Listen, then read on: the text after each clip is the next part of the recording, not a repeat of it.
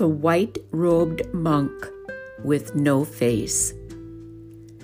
Seated in the underground chapel in the stillness, carried by their breathing, warmed by their atmosphere, each engaged in their inward work, the monks pause. They raise their eyes. Another person enters. He is another monk. A monk in white robes, and his face has no features. It is blank as a mirror is blank and clear. His face has no features, but it shines. It shines with an effulgent glow. The monks rise as he enters.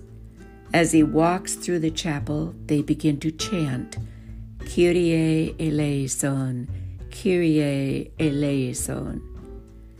The white-robed monk walks up a diagonal aisle to the altar, then around it, down another aisle and around the chapel, then up another aisle toward the altar and around it. He does this many times.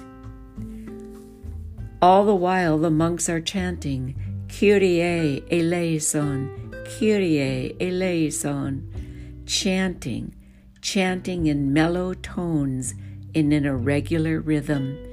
The chanting in the chapel fills the atmosphere, Kyrie eleison. I hear it echo around me. It continues to echo within me, Kyrie eleison. The monk in white robes now goes to the altar. He stands before it in perfect stillness. The chanting has ended. Its echo is fading away. He stands in silence, straight in his bearing. His head is erect, but his face has no features.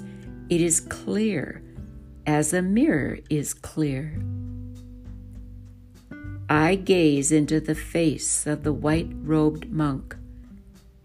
It is a faceless face, and it reflects endlessly, endlessly. The monks look deep, deep into the mirror of the clear, faceless face of the white-robed monk. I look with them, intently gazing deep into the mirror of the faceless face of the white-robed monk. I see things reflected there, but it is not physical things that I see. I see my own face reflected there, but it is not my physical face that I see. I am seeing my inner face. I am seeing unseeable things. I see thoughts one after another, fears and wishes, wonderings and worryings, hopes and pleasures, doubts, courage and despair, clarity mixed with confusion.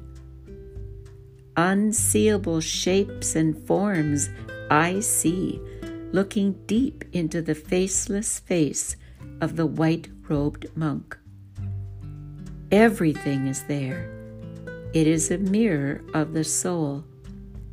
The faceless face of the white-robed monk is a mirror of the soul. Each of the monks looks deep into it, endlessly, endlessly deep. I also see reflections of my life, and more than my life, in the mirror of the soul. The monks and I together looking into the faceless face of the white-robed monk, looking, finding, seeing the unseeable in the mirror of the soul, together looking, each of us looking, in the silence, in the silence.